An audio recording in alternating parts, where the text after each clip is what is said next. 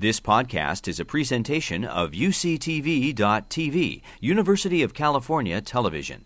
Like what you learn? Help others discover UCTV podcasts by leaving a comment or rating in iTunes. Almost exactly a year ago, we were all together with the same speakers looking at a transition period we thought then was the end of the pandemic. And it's been a long transition period toward the end. And where are we at now? It's a complex time where we're in a bridge to an uncertain future.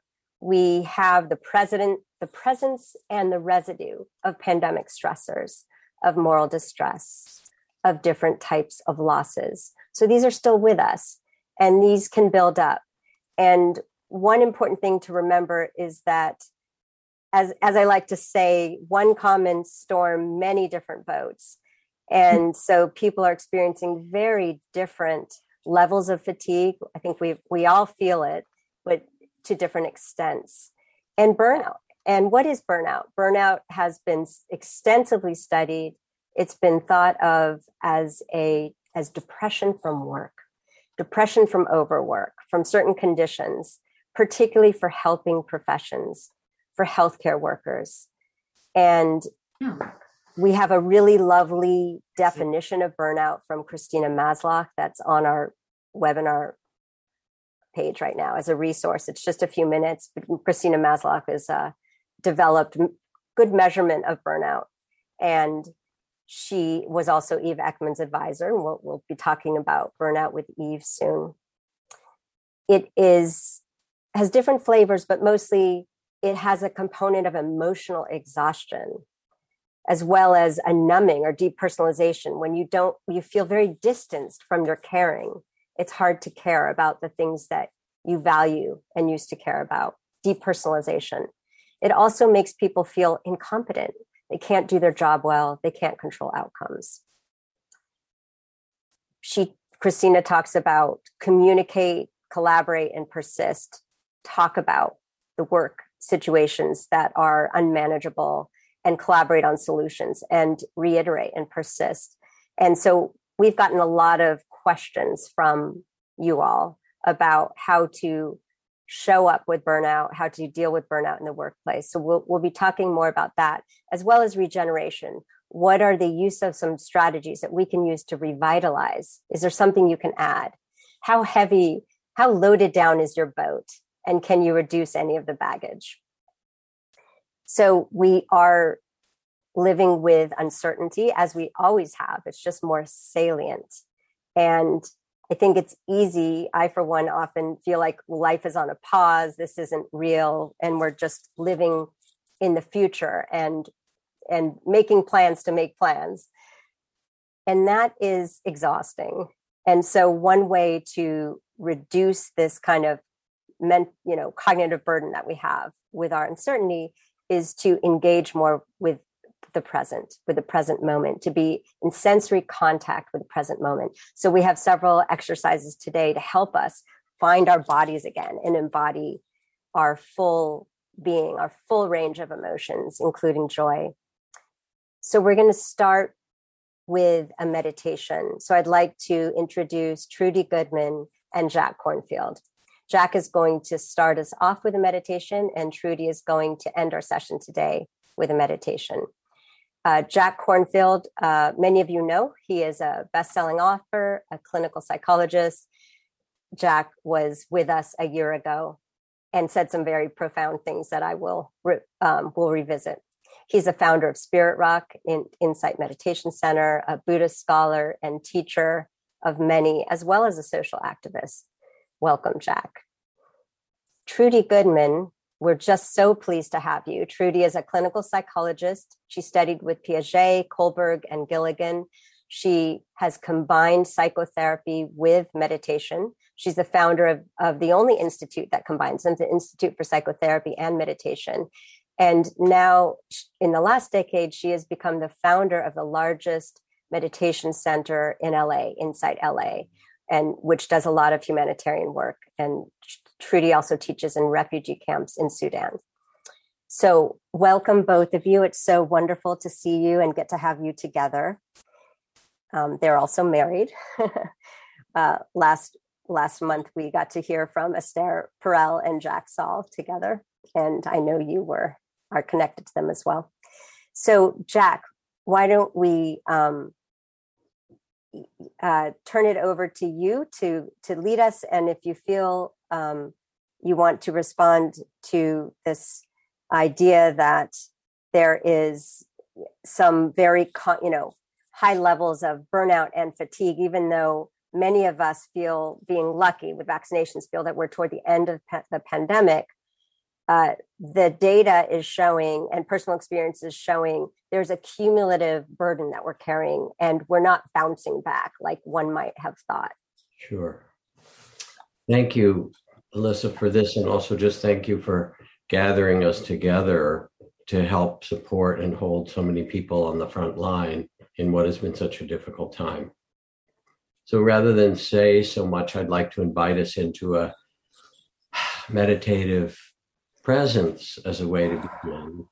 Wherever you are, if you're able to, not driving or something, let your body be settled on the seat or chair where you are. Feel the sense of being grounded on the earth. And take 2 or 3 deep breaths, slowly breathing in and out and releasing what tension you can. And if you're comfortable, let your eyes close gently as you do so. And with this present moment awareness, I'd like us to bring the power of mindfulness, of mindful, loving awareness, to what we are carrying just here and now. So as you sit quietly, bring your attention to the field of your body, to the sense of your body, the sensations, the areas of ease, and the areas of tightness and tension.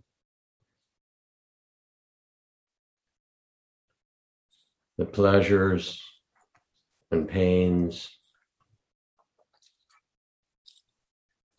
Bringing a mindful, loving awareness to your body just as it is.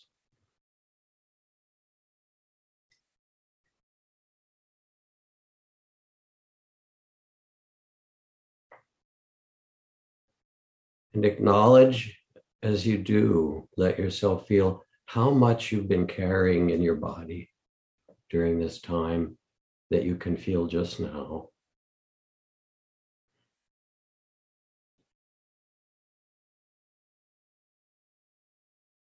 And in whatever way you can imagine, put the arms of compassion around your body for all that it's been carrying. Feel a tenderness, a kindness toward the weight you carried.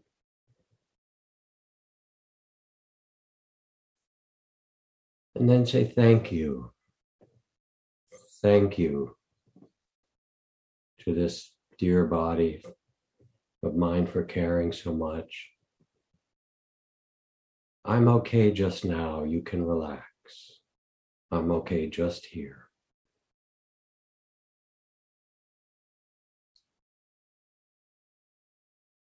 And notice what happens as you hold your body with compassion and gratitude for all it's carried. Thank you. And say you can let things down now. I'm all right. Just here and now.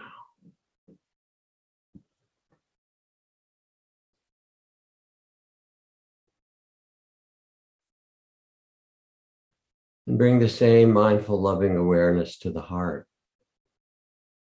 The tears that we all collectively carry, the longing, the hopes, the grief, the worry, the tenderness, the joy, the frustration. Your heart carries so much. It's had to carry so much.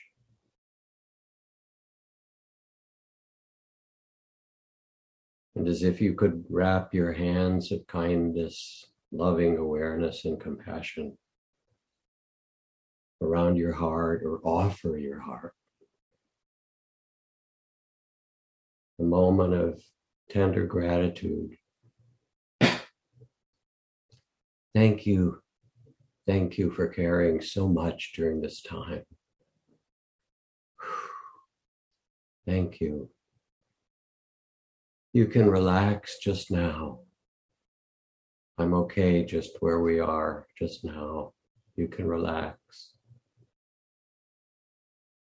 And breathe gently and let the heart soften with all that it carries. I'm okay.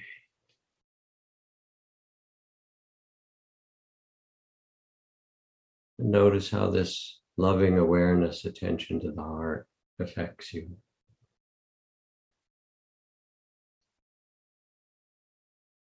And finally, to the mind, the busy mind of thoughts and plans and concerns and cares and worries and memories and organizing and strategizing, that whole busyness, as if you can witness it with loving awareness now. Holding it with kindness and say, thank you. Thank you for doing so much to try to protect me, to keep me safe, keep everyone safe. You can relax just now.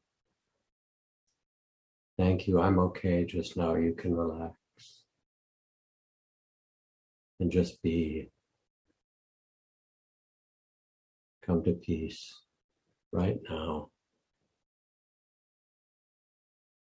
And with this gratitude and loving awareness, body, heart, and mind, letting go into the present moment.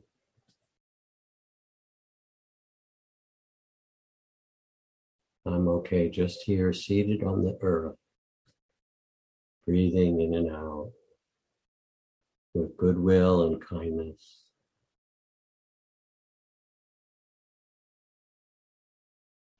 Inviting stillness, steadiness, and a field of love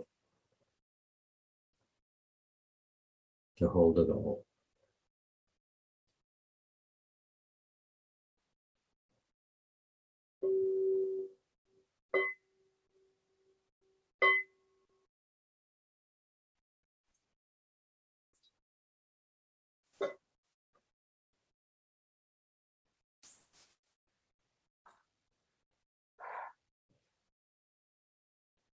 Thank you so much, Jack.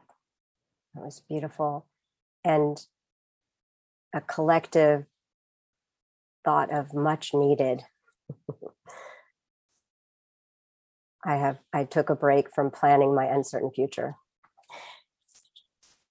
Next, we're going to ask each other some questions.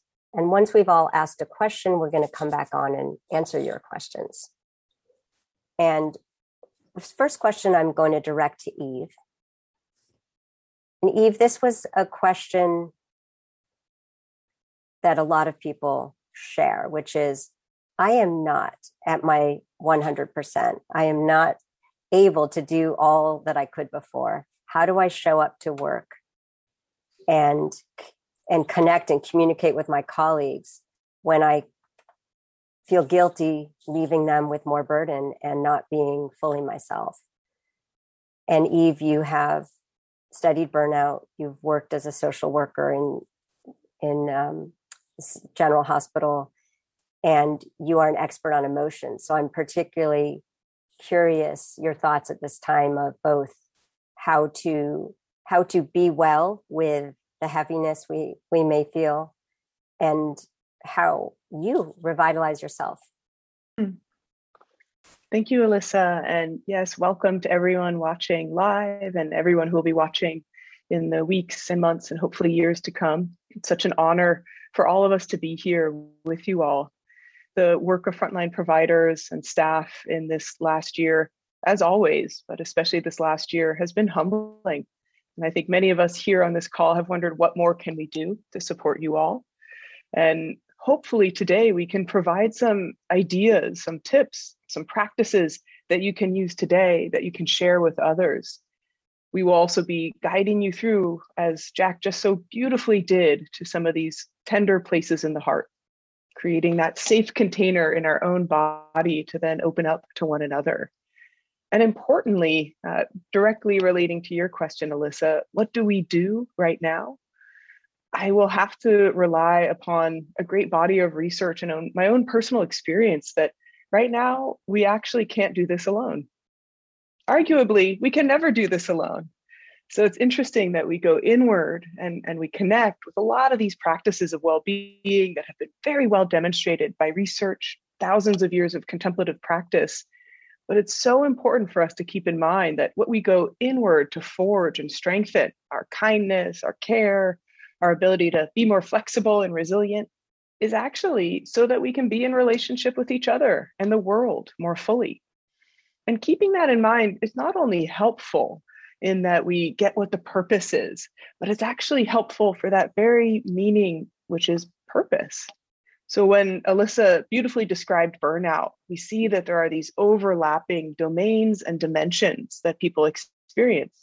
The exhaustion of just every single day showing up and over amplifying our smile, our connection, and suppressing some of our difficult emotions like fear, uncertainty that was just spoken about. Also, we often are trying to suppress our frustration, maybe even our jealousy and envy. I saw my friends on social media, they don't have to work as hard as me, right? So we have all these roilings of difficult experiences. And when we are suppressing them throughout the day, it can make us feel kind of flat and disconnected. So that practice we did, that was just a couple minutes. And hopefully for some of you, what you were able to experience is a returning. What's here now? Can I be with what's here now? Don't really need to change it. So we think about, how do we address this emotional exhaustion piece of burnout? And that is really by actually turning towards our emotions. It's so counterintuitive. That's exactly what I want to get away from, those feelings of frustration and anxiety. And yet we make this nice, safe container and we can work with them well. So simple. The other piece of burnout, the cynicism and negativity that Elissa described, I think we hear that in some of the questions that were presented to us beforehand. It's very difficult to not fall into a feeling of, this has just been too much and too long and I'm over it. You know what? Eve said I should practice connection. I'm going to go tell someone else I feel that way. And so cynicism is almost like this kind of contorted, twisted way we find connection. We find connection, but only through shared negativity. And though a little bit of venting can be so helpful, we're getting heard. When that's our ongoing everyday cycle, we're actually perpetuating it. A beautiful study by Christina Maslach, she looked at an entire hospital. She gave everybody a burnout scale, and then also asked everybody, who do you spend time with? What she discovered was that the people who were the most cynical spent time together. So one invitation for us is, how do we actually forge and create meaningful social connection while we're stressed out?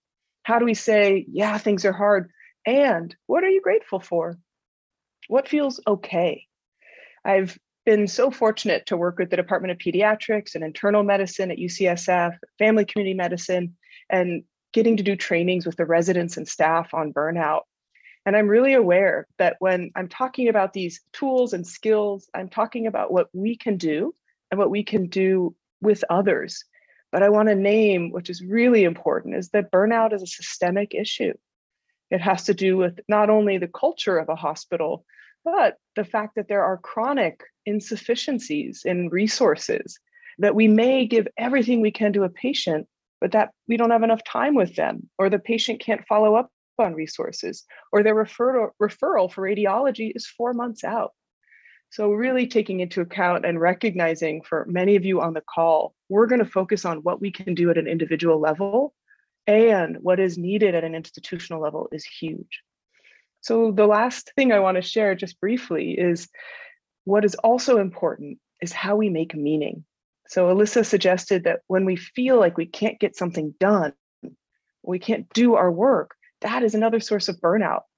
So I'd really like to invite my friend and colleague, Dan Siegel, next to transition to this important topic of, Dan, how do we find and create meaning amid these very difficult circumstances? Thank you, Eve. Thank you, Elissa. Thank you, Trudy and Jack. It's really an honor to be here with you and with everyone gathered. And Eve, this question about meaning is so important, and it relates to all the powerful things you were just describing about what do we do when we're in the healing profession and we're here to be of benefit to others, and yet we can feel so frustrated, we can feel so hopeless at times, so helpless. And I know in my own training, becoming a physician, the idea was to take all these scientific findings and learn the practice of medicine, and whether we were directly in medicine or in nursing, we were there to really help. And when you face then a situation where you're doing the best you can, but people are still dying, that you don't have the resources and everything that we've been confronting with this COVID year, or what some people call the year that shall not be named, as if it's part of Hogwarts and Harry Potter. It's this idea that we are really dealing with a sense of helplessness. And yet we try to arm ourselves with all these ideas. So if we do this blend of making sense using our intellectual mind, like say, okay, I've decided to devote my life to nursing, to medicine, to healing in whatever way I'm doing it. And this is a very challenging period, not just for me, but for all of my colleagues, for all the people at UCSF, all the people in the medical system I'm in. And in fact, it's a challenging time for all of humanity. You begin to find meaning through making sense and saying, I see, I'm part of this pandemic that is presenting all of us with challenges. But another way of finding meaning, and it's fascinating in the brain, meaning and emotion are woven together. When you find meaning, it's emotional. And when you are emotional, it has meaning to it. And it's amazing, even those areas of the brain are deeply connected to relationships, interpersonal relationships, and our relationships with nature. And they're related to the body. So what I found really meaningful during this year was not just to try to find meaning in the making sense of my intellectual mind, which, as a part of the healing profession we're trained to do, but also to become fully embodied. And I'd like to share with you, Eve, and with everyone, an embodied practice, because even when you look at the brain as one aspect of who we are, when we spend a lot of time like thinking, and doing what Elissa Epel beautifully was talking about, planning to plan, and but I'm uncertain, what do I do? That creates a lot of reactivity. And in Jack's meditation, he was inviting us to really go from a reactive state, which our thoughts themselves can create, and try to move to a receptive state. And one way to do that, in addition to the beautiful words Jack was giving us, is actually to move to sensing the bodily feelings we have, the bodily sensations. And even in the brain, you can show that these sensations are brought into awareness on the lateral parts of our brain, whereas the busy chatter that can get us really worried about planning and what's going on, and I feel helpless, are more midline. And these two are in contradistinction to each other. That is, the more you can just feel the body, the more you invite the chatterbox mind to relax. So it's a really interesting neurological finding that we can use as people facing challenges. And I invite you then to get ready to do this embodied movement. So make some space around you. Clearly, if you're driving, listening to this, you can't do this, and wait till you can listen to the recording. I'm going to take a step back a little bit. But what I want to invite you to do is just see if you can let your intellectual mind, which is so important, but is just one part of a bigger story of who you are, let that mind take a pause. And now I'm going to invite you to use a different aspect of processing information, if you will. And this is the information from your body. And we become aware of that through sensations. So one thing I learned when I was in medical school, learning some of these techniques, is that this area of your hands, especially where your fingers meet your palm, is especially sensitive to feeling something that's rarely talked about in classical conservative medicine, but it's actually a part of what the universe is made of. It's called energy. And actually, you can feel the energy as a sensation.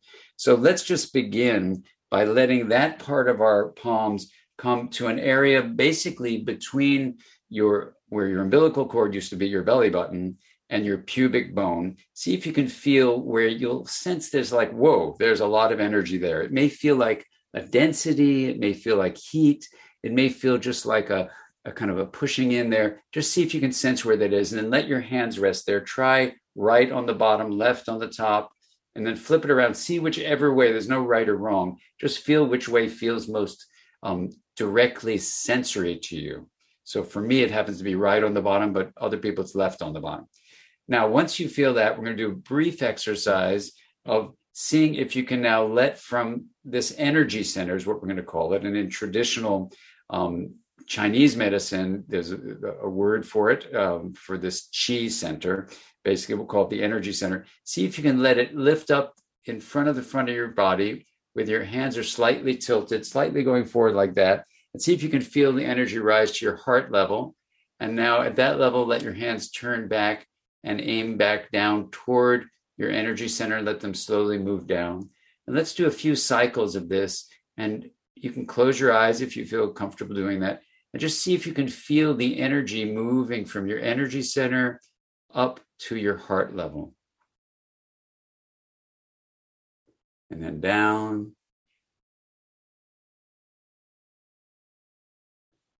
That's great.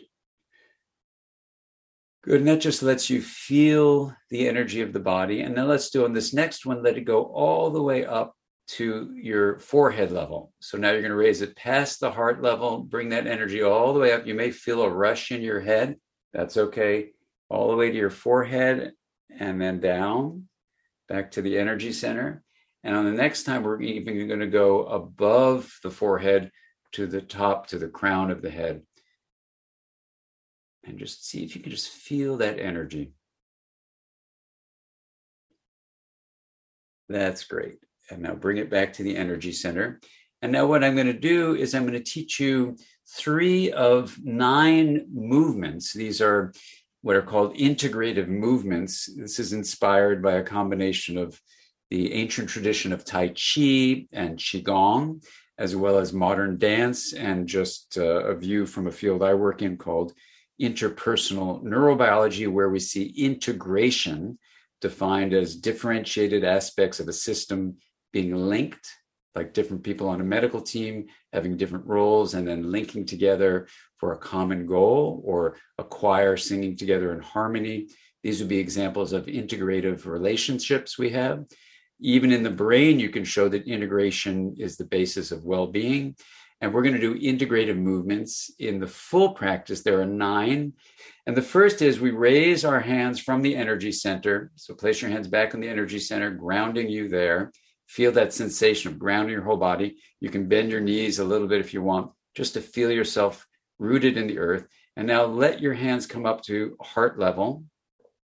The first of these 3 domains we'll do is called interpersonal integration. And just feel the movement of the hands coming forward in a gesture of giving, and then opening up like this, and then receiving as you come back to the heart level, and then going forward as you give with generosity and humility, and then hands open, are ready to receive from others with gratitude and openness. So giving with generosity and humility, and receiving with gratitude and openness. And just let this movement now, without my words, be symbolizing this important relational integration, interpersonal integration, and feel a few cycles of the back and forth and what that feels like in your body.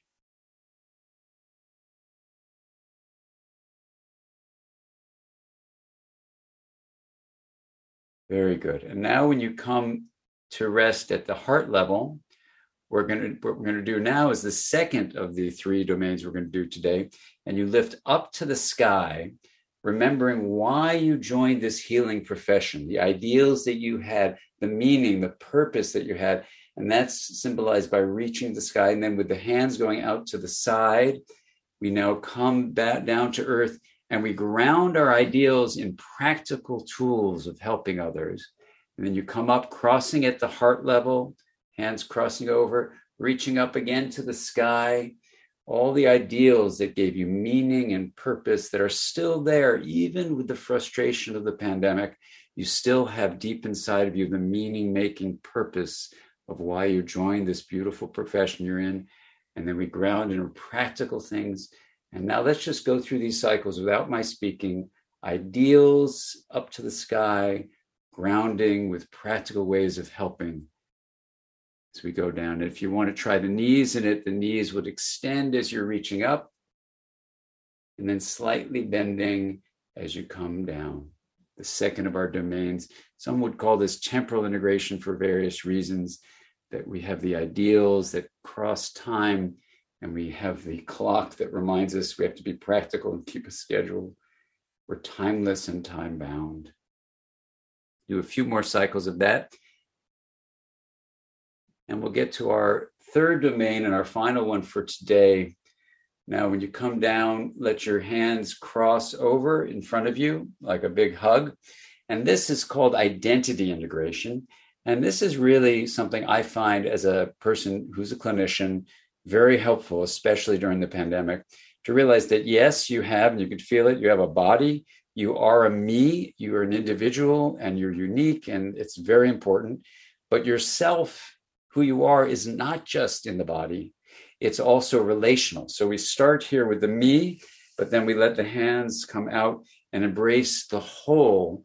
We are all of humanity, and in fact, we are all of nature, and you come make a big circle, cross over with a big cross back to you. You are a me, and then you come around again and make these circling movements, and you are also a we, the relationships with people and the planet. And so in many ways, this is me plus we equals the integrated identity of the funny word, we.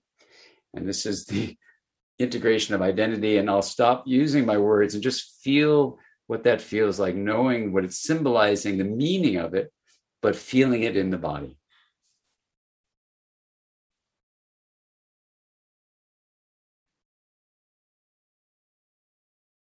Let's just do 2 more cycles.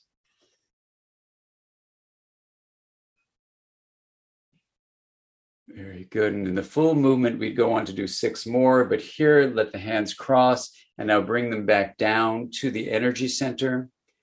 And now let's just do a couple of raises up above the head and then back down, and just grounding the energy we were just moving around relationally and making meaning. One more time up. Just feel it as we come back to the energy center. And now let yourself put your hands back at the energy center and ground yourself there, because the body is what's going to take you around, but it's more than a transport vehicle. Your body is a deep source of wisdom and intuition, of grounding that can stay present with you to help you find meaning. And literally sense making sense is, on the one hand, intellectually saying, why am I here? What's the purpose? But it's also feeling the senses of the body. And this allows you to integrate both your intellectual mind, very important, and let your intellectual mind that can sometimes get burnt out, get grounded in the body and feel the love and the ideals that drove you to become a healing professional. They are still there. And no matter what difficulties we face individually or in our clinics or as a humanity, we will proceed forward together in finding a way to bring healing into this world. And that can give purpose and meaning. And it allows us to really stay present with what we're going toward and deal directly with burnout. So thank you so much for participating in this segment of our integrative movements. And I invite you to go to the link and learn the rest of them. And, this all raises the question. You may say, well, if this is a way of being present, how do I actually stay present and also be present with my worries? And I want to turn this to Trudy, if that's okay, Trudy, and ask you the question. In your, decades of practicing and wisdom traditions, how do we stay present on the one hand, but what do we do with our worries and stay present with our worries? Thank you, Dan. Thank you. Just even you're asking me that question, I can start worrying right away. And but I want to just also offer my gratitude for being here, for having a chance to do something besides, bang on pots and pans or howl, to say thank you to all of you who are working so hard to keep everybody as safe as possible. So thank you for that. Worry is really, it's a mental suffering to worry.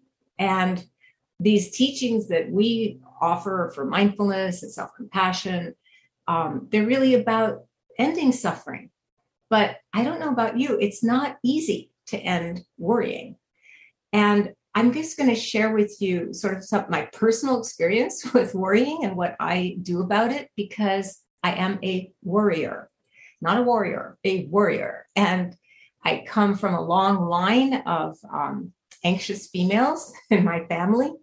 And we just worry a lot. And you can ask Jack if he's late coming home from a run. My mind instantly has him fallen. His phone is out of reach. He can't call. It's dark out, et cetera, et cetera. We know that worrying doesn't help. The Dalai Lama, quoting a famous ancient text, said, basically, if you can't fix it, why worry about it?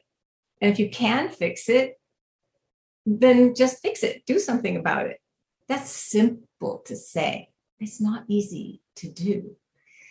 I know that I've asked teachers, I've asked therapists, I've asked, what do you do about worrying? I have a brain that writes dystopian novels, chapter novels in an instant, in a flash. And, this kind of can happen all day long if I'm not mindful. So what helps me with the worries is it's taking a step back, and sometimes it's even physical, just literally moving the body back a little bit into a state of receptivity, because worrying, the mind is going out toward the future generally. I mean, we worry about things from the past, but especially now with all the uncertainty in the world that, that we've all been experiencing and talking about, we worry about the future. And so the mind that is tipping forward into anticipating and worrying about the future can actually be invited to step back and to simply receive this present moment. And of course, this is the practice of mindfulness. Now, if you're like me, from a long tradition of warriors, and in fact, I don't know, in our family, and I think it's maybe it's culturally true for other Jewish families, but worrying was a form of caring about somebody. You worry about them, and that's supposed to protect them. Worrying is supposed to have a protective element to it, but it doesn't. It really doesn't. So it's I have discovered, when I catch myself, when I notice that my mind is worrying, to just take sometimes even a physical step back, just to move back and take a deep breath and look around and say, what is here right now? This is something we can do with traumatic memories too. Just remind myself, right this minute, I can see, hear, taste, touch what's happening. I can be present with it. And in that, when I'm doing that, it actually interrupts the momentum of worrying, because worrying can have a very powerful momentum. And in terms of what Eve said, talking, relating to people can help too, sharing worries, but up to a point, because it's kind of like cynicism. Worrying can be contagious. If I share a worry with you that you didn't think of before, good, now you have something else to worry about, right? So to be mindful about, what is the impact of what we're going to share with somebody about our worries. And then there's another piece, which is self-compassion. Worrying, as I said at the beginning, it's a form of mental suffering. And so I can be kind of tender with myself about that, as though I'm mentally saying, I noticed I was doing one of Dan's hand movements, they're very comforting, as if I'm mentally saying, they're there, it's okay, something comforting to myself. Worrying is painful. And, we like to quote Mark Twain, who said, some terrible things have happened to me in my life. And some of them actually did happen. Now, the key word is some of them, right? They didn't all happen. And most of our worries will not come true.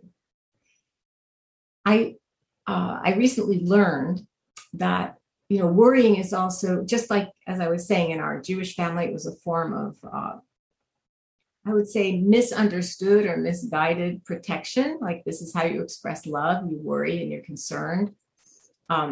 But another function of worry is to try and control our experience. Maybe if we worry about it enough, we'll get it right. And I just learned there's a psychologist named Ellen Hendrickson at BU, Boston University Center for Anxiety and Related Disorders. And she explains there's two kinds of control that we can have. And, when we think of control freaks, that expression, we usually think of, people who always want to keep everything under control, but it's kind of rigid. And there's another kind of control, actually. And it's creating a lot of space. If you're worried about your horse, give your horse a big meadow to roam around in, right? And the other kind of control has to do with accepting the fact that we can't control everything and that there's so much that we really don't control. And so primary control is trying to change the world out there around me. And secondary control is actually adapting, adjusting, making peace, being present with what's happening in me and around me. And research studies have shown that people who have a higher level of secondary control are just a lot happier with their lives than people who have this primary control. And the last thing I want to say in terms of just stepping back and receiving the moment is that life is offering us an endless invitation, an invitation to be present, to enjoy, to love, that to realize we do have our life in our hands. And I think the serenity prayer is a great antidote to worry. I'll just remind you of it. God, grant me, God, or however you envision God, grant me the serenity to accept the things I cannot change, the courage to change the things I can, and the wisdom to know the difference. What we can change is our own hearts and open to receiving this endless invitation offered by life. So thank you all for all you do. Now, I have a question for you, Jack. Yes, dear. But I kind of like yes, my dear. I'd kind of like you to surprise me. You have such beautiful wisdom and what would you like to share? Well, we have a bit of time left, and I've loved listening to all of you, to Eve and Dan, to Elissa, and to you, of course, always. Almost always. Depending on how controlling I'm being, right? Being married as we are. We have a wonderful marriage. It's really fun. I hope you could see from the original first meditation that we did together, or the movements that Dan led and so forth, that it doesn't take very long to come back and begin to regulate yourself. Part of what happens is we get so caught up, and then it's as if we can't take a break. But when Trudy says to take a step back, or to bring that quality of mindfulness that Eve spoke about, or what we just did in the first meditation for 5 minutes of tend body, heart, and mind, all of those can be very short. And I have so much respect for what you're carrying, and can actually feel the tears of it. I think of visiting the Lincoln Memorial, where he speaks about binding up the wounds and caring for those who've borne the battle. And we're in this collective field of suffering and care that both the world has presented to us, but also that we've chosen to do. And how do we carry this? So the story I want to tell now is of a friend who's a psychologist that worked for the United Nations. And her work was a specialty in working with people who've been tortured. So she heard incredibly difficult stories from people all around the world. And the sad thing is, she heard them from people in 110 different countries. And you name the country, including the US. And it's possible to hear that. And it's heartbreaking. When she would try to meditate, she started to get more and more stressed. And even when she tried to meditate, all the images would come back. So I explained or offered to her both inner and outer practices to work with the grief and the trauma that she had seen and heard about, or that she was carrying. And first, I asked her if she could to do some rituals in the office where she worked, to make an altar behind her and put on it everybody that she knew that she'd ever heard of who might offer blessings. And so there were images of Mother Mary and Kuan Yin, the goddess of infinite compassion, and the Buddha, and, a page of the mercy of Allah from the Quran. And there were gods from the Haitian spiritual tradition, so that when people came in to see her, they saw who was behind her. I said, because you need backup. But even if you can't do it there, make an altar at home and put on it, whether it's those that inspire you in that way, or you can have a picture of Marie Curie or Einstein or Asclepius and Panacea and the great, or the grandmothers. And each day before you go to work, make a vow, place a little offering, a flower, or a piece of fruit, make a prayer, and most importantly, say, will you carry this for me? Because it's not right for you. And it would be it's just wrong. It's not your job to carry the suffering in your body, in your heart. You're a servant of something greater. And when you make that prayer, feel yourself say, may I empty myself and serve, and leave it in your lap. And then during the day, when you're able to, if you can take a pause, we talked about rituals that she might do between each patient, to wash your hands, to again re-envision the altar and say, all right, now, Mother Mary or whoever it is, please carry this for me. To walk around the block when you get home each day, to make a ritual where you take a shower, to have a song that you play every day that you come home that uplifts your spirit. To do those things in a ritual way that remind you that you're part of something so much bigger than what's given to you. And then, as we've talked about how interpersonally, how important it is, and then also share them, because the trauma is blocked in when we don't tell our stories. And when I work with combat vets, or Trudy worked with nurses from the NICU, they couldn't tell anybody the stories of the people who died, of babies who died, or the combat vets. I can't tell you what I saw, but we can tell one another. And then you can make a sponsor. You can find a partner and say, will you be a self-care partner for me? And every day I will text you 3 things that I've done to care for myself, and you text them back to me. So these are just very practical ways to step back from feeling that you must carry it all, to find ways to release each day, and to connect yourself with that sense of the sacred and the lineage of all the healers that are carrying this, that you are a part of, and it's not individual. So I hope this is helpful. And now I ask Elissa to add and yes, lead us further. I'm so happy to have you bring this up, or I was going to have to in a less eloquent way, which is we have so many people who are feeling empathic distress. They might be through their work, it might be through a service job, or someone who lives with us is unhappy or depressed or suffering. So we all are in contact with our own suffering or others. And what you have said so well, Jack, is you can be there to witness and hold, but not carry. You don't need to carry the distress that you're witnessing. You don't need to put it in your boat. And, what can you unload?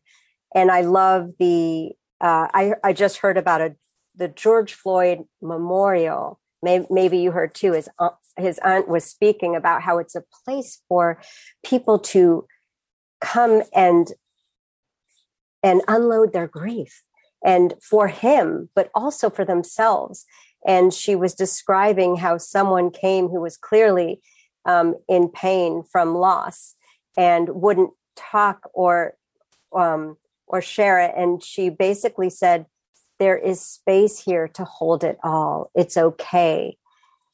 And I love, Dan, your example of the jar of water. I don't know that we have time for hearing the whole analogy, but just that if you have a huge vat, the salt is diluted and we can handle it. So it's that being with the sadness, naming it and letting it coexist with the current flow of ebb and flow of life. So I wanted to turn to Liz. Liz is a professor emeritus at UCSF. Although you say you're retired, I know how busy you are, so I'm not really believing that. In order not to retire. We have been very busy with a telomere vaccination study, which we'll get to share later this year. Liz has been, and her team has been instrumental. So Liz, last year, you said something very profound, which is, let's not let this crisis go to waste. And your vision for global collaboration in science is not just a great idea. It will save our lives and the world's life. So when we think about the climate crisis, the only way to solve this is these connections across countries and the world. And science is going to be part of that. And so I would love to hear, last year you told us about the Nobel-Lindo Agreement, which is to declare that scientists commit, like a Hippocratic oath, to collaborate, to adhere to ethics. And, it's easy to say, but how do you do it? What do you say when you talk to young scientists? What is your message? Do you see movement in this area? Elissa, thank you for letting me be on this wonderful session. I think the pandemic has had an aspect which is, it has been hopeful for embracing what will become, I hope, more new normals, such as the one you talked about, and in my profession, becoming more about how we do science and moving from not only the sort of more traditionally valued individualistic and border-based science. Often it was this nation exceeding over another, or it was some individual sort of lording it over another. And that really took away, while individual creativity is so important, that kind of thing also took away something which we've been talking about all throughout this session, and that's the theme of connectedness. Because one of the joys of being in the profession of science has been that connectedness you make with other scientists when ideas just ripple up to the surface with conversations, connecting with people. So we can't think of science as being just only individualistic and competitive. And as you pointed out, we're dealing with big, challenging, not only scientific questions, but big, challenging needs. The pandemic, I think, has had of all its suffering it's caused, it has also had a good effect. And I think it's made us realize, and people have started acting on how important it is to collaborate. The climate crisis has been doing that for ages. And I think the pandemic has almost given us a time to pause and really realize that. Mm-hmm. So, yes, I just wanted to sort of, sort of get down in some sort of form. How could we embody these ideas?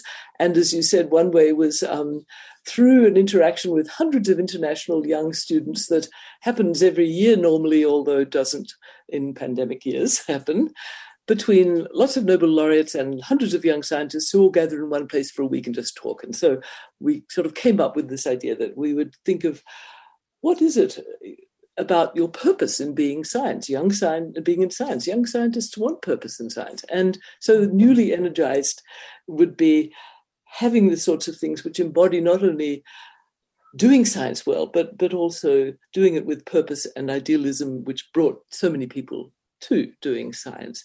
So, this is still moving along. Again, we had pandemic year. We're about to have another pandemic year, sadly, in much of the world. And so a lot of this is online. But I think the idea is catching on. So one of the greatest things in science, it used to be, oh my gosh, this was my idea. Now, wow, this is great. It's catching on. So I'll just give you one example. UNESCO is now drafting. It's got out in public. You can comment on it. A new draft for how do you do international collaboration in science. So a lot of ways, this sort of thing has been, I think, triggered in part by the pandemic, certainly by the climate crisis, that we can do so much more and contribute so much more in science when we not only individually use our creativity, hard work, experimental expertise and so forth, but when we interact. Elissa has taught me so much about interacting because we came from very different fields about a couple of decades ago. And it was just wonderful to learn from Elissa. And I hope she's enjoyed learning from me as much as I've enjoyed learning from her and the many collaborators and the kinds of research that gets done by Elissa and collaborators and people in her general field, and how much we can learn from each other and then, bring a richness and I hope even, more effect to that. So yes, beautiful. My thought. I just had to say one little thing because Eve talked about cynicism and it just suddenly brought a memory back of a collaborative study some years ago where cynical hostility was measured in a very big United Kingdom study. And it turned out that those with high cynical hostility, that was the measure, had shorter telomeres in their immune system cells than average, those who weren't cynical. And that is a kind of guideline, a measure. The shorter telomeres is a sort of indicator as a biomarker that the immune system is not going to be working so well. So when I heard cynicism, I couldn't resist. But just an example of how bringing very different fields together sometimes gives you ways of looking at problems that you wouldn't have had if you'd stayed much more individualistic yourself. I'm just so grateful for all of you attending and all of your time, my friends, my speakers here. Have a wonderful day, and I will see everyone soon. You've been listening to a podcast by University of California Television. For more information about this program or UCTV, visit us online at uctv.tv.